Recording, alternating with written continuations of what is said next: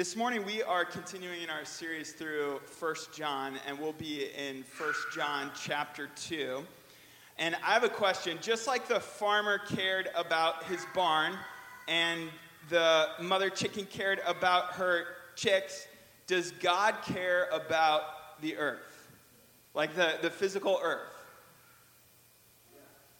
Does God care about the trees and the birds and the rocks and the ocean and the rivers? Does he care about us? Yes, he does. He cares about you, Hazel, so much.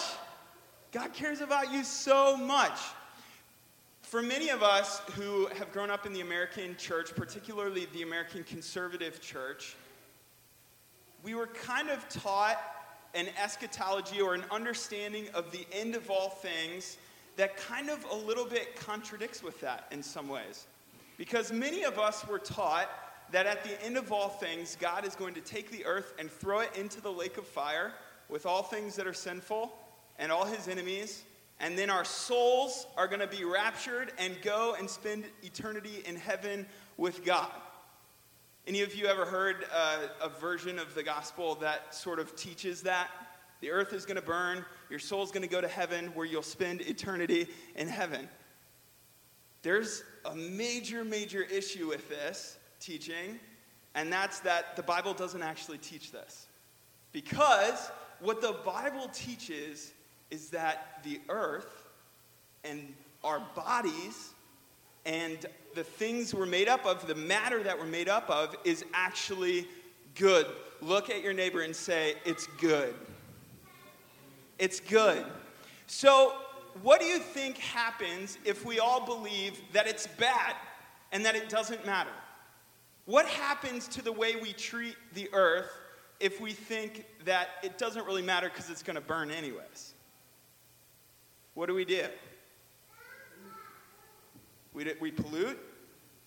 We don't take care of it. We throw our trash out the window of our cars, right? There's all sorts of stuff we do. If it's all gonna burn, why bother? But what if, and this is the question I have for you today, what if new creation, while not fully realized, has already begun? What if God has already started new creation? I believe that this is what the scriptures teach, that the new creation, Jesus says at the end of Revelation, behold, I make all things new. Behold, I make all things new, new heavens, new earth. What if God's new creation has already started? Tim, you're not allowed to answer this. What would God's first act of new creation be? If it's already started, what's God's first act of new creation? Anybody venture a guess? New covenant. How is the new covenant ultimately ratified? Through love. So what is the thing that died that came back? Jesus. What if God's new creation began already with the resurrection? God's new creation, his creating and making all things new, has already begun through the resurrection of Jesus Christ. We're going to pick up in 1 John chapter 2, verses 7 to 14. So let's stand up and let's read these verses together. You can read them from the screen. Read with me. My little children, I am writing these things to you. You know what? Pause there. I'm sorry. We're going to skip ahead for the sake of time. Let's start in verse 7. We covered those verses last week. All right, verse 7. Beloved, I am writing you no new commandment, but an old commandment that you had from the beginning. The old commandment is the word that you have heard. At the same time, it is a new commandment that I am writing to you, which is true in him and in you. Because the darkness is passing away and the true light is already shining. Whoever says he is in the light and hates his brother is still in darkness. Whoever loves his brother abides in the light, and in him there is no cause for stumbling. But whoever hates his brother is in the darkness and walks in the darkness and does not know where he is going because the darkness has blinded his eyes. I am writing to you, little children, because your sins are forgiven for his name's sake. I am writing to you, fathers, because you know him who is from the beginning. I am writing to you, young men, because you have overcome the evil one. I write to you, children, because you know the Father. I write to you, fathers, because you know him who is from the beginning. I write to you, young men, because you are strong, and the word of God abides in you, and you have overcome the evil one. Amen. Jesus, thank you for your word. We pray that as we look at these verses for a few minutes, we just invite your Spirit to teach us more about you. Form us deeper into your image. Our minds, our bodies, our souls, every part of us, let us know you deeper walking from this place, from having spent time in your word together. And we pray this in Jesus' name. Amen. You can have a seat. All right, these first few verses are really what I want to focus on here for a few minutes. Beloved, I am writing to you no new commandment. Why isn't this a new commandment? It's not a new commandment because this is the Apostle John. And do you remember what he says in John 13 and then 14, 15, 16, 17, that beautiful passage where he washes the disciples' feet? All right. So in John, after he washes the disciples' feet, the Apostle John says to the disciples, "A new commandment I give you." And what's he say? Love one another. Yep. Love and love as I have loved you. So do as I have done. A new commandment I give you. So the Apostle John, this is his core message, and he has taught this to the church. And so he's saying, beloved, I'm not writing to you a new commandment. We're writing about what we've always said. Live in the same way as Jesus and love in the same way as Jesus. This is what you've heard from the beginning. But then look at verse 8. Then he says, well, on the other hand, that would be another way of translating it. At the same time, on the other hand, it actually is a new commandment that I am writing to you, which is true in him and in you. Why is it a new commandment? Because what? What's it say? Because the darkness is passing away and the true light is already shining. And I think this is a way of John saying that in Christ, the new creation has already begun. And so when we are walking out our faith journey, we are participating in God's new creative work. Now, what happens if you have an understanding of the earth is bad and matter is bad and it's all going to burn in the lake of fire, and the only thing that matters is souls? So what is of ultimate value in that understanding? Saving souls, right? So what's more important, an evangelist or a janitor? Exactly.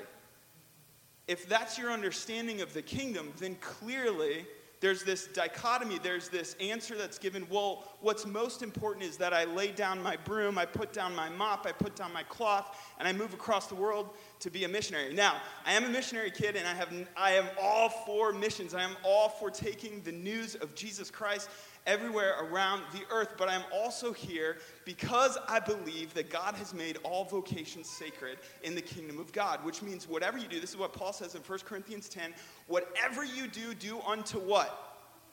The glory of God. Whatever you do unto the glory of God, which means when you're at home wiping down toilets, or when you are doing computer software stuff, whatever computer software people do, or when you're teaching children, or when you're a farmer, or whatever you're doing, do it unto the glory of the Lord, and you are participating in the kingdom work of God.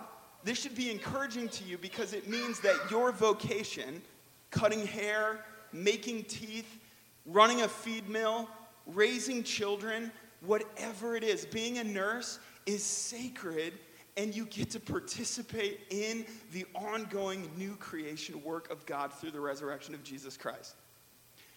One of the reasons why John wrote the letter 1 John is he was addressing one of the most ancient heresies of the church. One of the first heresies of the church, it was called Gnosticism. Everybody say Gnosticism. What Gnosticism teaches is that the spirit is entirely good and matter is entirely evil. From this unbiblical dualism flows 5 important errors. This is from the NASB Study Bible. First, that bodies are evil. But what did God say about bodies when he created them in Genesis 1 and 2? He said they are good. They are good. Theologians aren't exactly sure how this works, but it's not just our spirit or souls that reflect the image of God. In some way that we don't fully yet understand, our bodies are icons of God. Your body images God. So it matters how you treat it. It matters how we treat it. It's not the full thing. We are more than just body. We are body, soul, mind, heart composites. But in some way, it's the fullness of who we are that images God. So in Gnosticism, bodies are evil, and salvation equals escape from the physical world. Does this sound familiar? Isn't that interesting?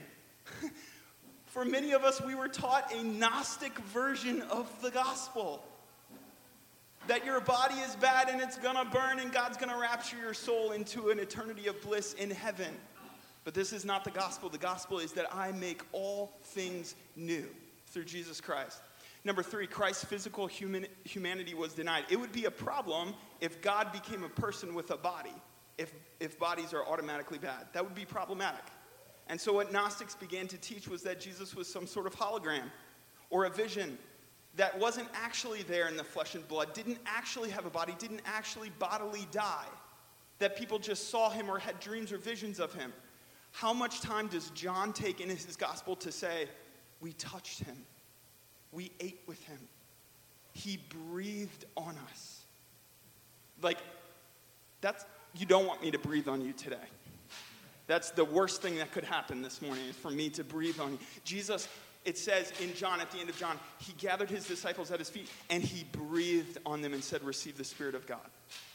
It is so core and key to our understanding of the kingdom of God that we understand that Jesus came in the flesh and lived a bodily life. Number 4, bodies are to be treated harshly. This is aesthetic Gnosticism because your body is evil, so you whip it and treat it badly. But paradoxically, this dualism also led to licentiousness. That's a fancy way of saying that it doesn't matter what we do with our bodies, so we might as well sleep around and eat whatever we want and party like there's no tomorrow.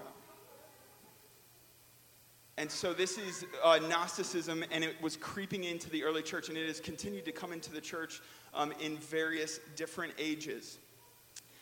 John says in verse 8, at the same time, it is a new commandment. This is a new commandment that I'm writing to you, which is true in him and in you, because the darkness is passing away and the true light is already shining. And contained within this beautiful, simple statement is John's belief that Jesus arrived and lived and is God incarnate and walked and did miracles and ate and drank and slept and lived a human life and died and was resurrected again, and we will share in that resurrection inheritance. And it matters how we live today. It matters how we treat one another today, because it's not all just gonna burn, and God cares about this earth and he cares about the way that we treat one another. Gnosticism continues to show up in our culture. One of my closest friends, Justin Boyer, who's church pastor at Cornerstone Christian Fellowship, he's a really, really intelligent guy, and he coined this phrase about 10 years ago that just continues to strike me. Just brilliant. He coined the phrase digital Gnosticism. And this was a long time ago that he did this. Everybody say digital Gnosticism. What digital Gnosticism is, it's the way that the modern world has begun to live a disembodied life through digital means in the modern world. We might not believe Gnosticism in the same way that they did in the first century, and yet we live as if we do because we're living our lives through social media and through digital means in a disembodied, disincarnate way. In digital Gnosticism, what matters most, what is most important, is the image that is publicly curated. In other words, In my generation, the millennial generation, the Generation Z, and the generations above me have probably fallen into this every bit as much too, but I'll speak for me and younger, my kids. What we have come to believe is that which is most important is how you view me, particularly through the way I curate my image through social media. And so social media is this experiment in in digital Gnosticism where I'm putting before you these glimpses of my life that aren't actually my life. And you knowing me through that isn't actually you knowing me. And you liking that isn't actually you liking me. It's not real. It's not real. It's not a body-to-body, flesh-on-flesh relationship. It's Gnostic. It's the removal of the body from the soul, from the spirit. In digital Gnosticism, what matters most is, or that second part, where it didn't happen unless there was an audience. Have you noticed this? It didn't matter that you went on a hike unless you took a picture of it and posted it. It didn't actually happen that you went to the beach unless you got so many likes. It didn't actually happen. Your fight for truth and justice didn't happen unless you had an audience. What matters most in digital Gnosticism is that you have an audience. It's that you're seen. So we are disincarnated from our body in very, very similar and I think destructive ways to those first Gnostic teachings thousands of years ago. I think John is here to tell us to live a life incarnate with Jesus because he has lived a life incarnate with us. If God had chosen, could he not have put a screen in the sky and showed slides from his life or a movie from his life? No, he came in the flesh. He walked among us, and how his kingdom goes forward is you and I doing the same thing. The Spirit of God within us, birthing resurrection power through the blood and forgiveness and reconciliation of Jesus Christ, that we too might walk in the same way that he walks, that we might live in the same way that he lives, enfleshed in the body. And I wanted to talk about this today because more than at any other time in history, because of the pandemic, as well as because of technology, we are able to live digitally distanced lives. And I don't have an answer for you because, yes, we need to continue to socially distance, and yes, we need to be careful, and yes, we need to keep from gathering in person and all of these things. So I don't have an answer or I don't have a fix, but I know this, that the way that God's kingdom will move forward is still people living life together and sharing the gospel and walking in friendships together and representing and iconing Jesus Christ to the world. So this is an invitation for you and for me to wrestle through this and the implications of this in this crazy, confusing, difficult time. How are you imaging the resurrection of Jesus Christ through the way that you walk? It is so easy to live without hope right now and to take on the attitude, it's all gonna burn. Heck, it's burning already. What if God would have had that attitude? While we were still sinners, this was a verse we focused on last week. While we were still sinners, Christ died for us. He came in the flesh. Beloved, I am writing to you. Listen, let your soul listen to this as we close this time in the Word. Let your spirit receive this and have hope implanted in you. Let the Spirit of God plant hope in you. Beloved, I am writing you no new commandment, but an old commandment that you had from the beginning. The old commandment is the word that you have heard. At the same time, it's a new commandment that I am writing to you, which is true in him and in you, because the darkness is passing away and the true light is already shining. Take a minute and just meditate on that. Tim and Kim, you can come up.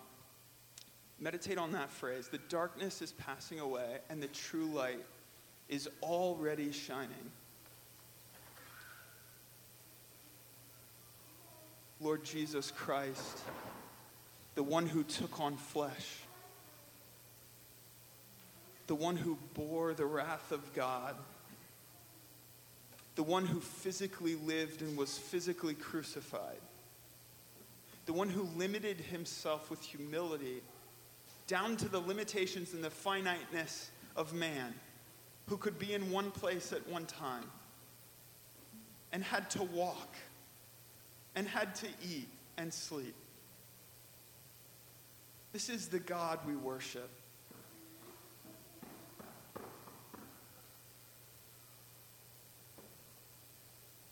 John Mark Comer has over and over again said recently that our phones are like a human experiment in omnipresence.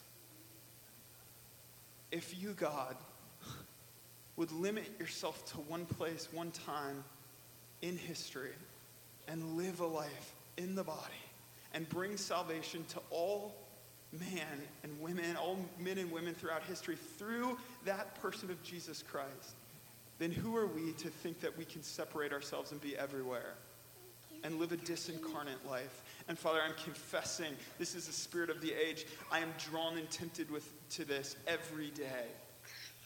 Father, we are crying out for wisdom. This isn't a sermon of answers. This is a sermon of questions and a crying out to you for your spirit to move in us, that we would live as you've called us to live in this confusing, crazy, difficult, overwhelming time. As the waters crash around us, we declare, God, mightier than the thunders, mightier than the waters is our God, and he reigns forever. And the image of God is the firstborn of creation. The image of God is Jesus Christ. So may you, God, teach us, your people, how to walk in a manner worthy of the upward calling in Jesus Christ that you have given us. Teach us to care for our brothers and sisters. Teach us to care for our earth. God, the earth you have entrusted to us. The first thing that God gives to Adam and Eve is to steward the earth, to cause it to flourish, to take care of it, to name the animals. Teach us to care for creation. Teach us to live as you have called us to live. And yes, teach us to take and preach your gospel in every language, in every time, in every place. But let us also be a people who believe that every vocation is sacred when we do it unto the glory of the Lord. And we ask this in Jesus' name. Amen.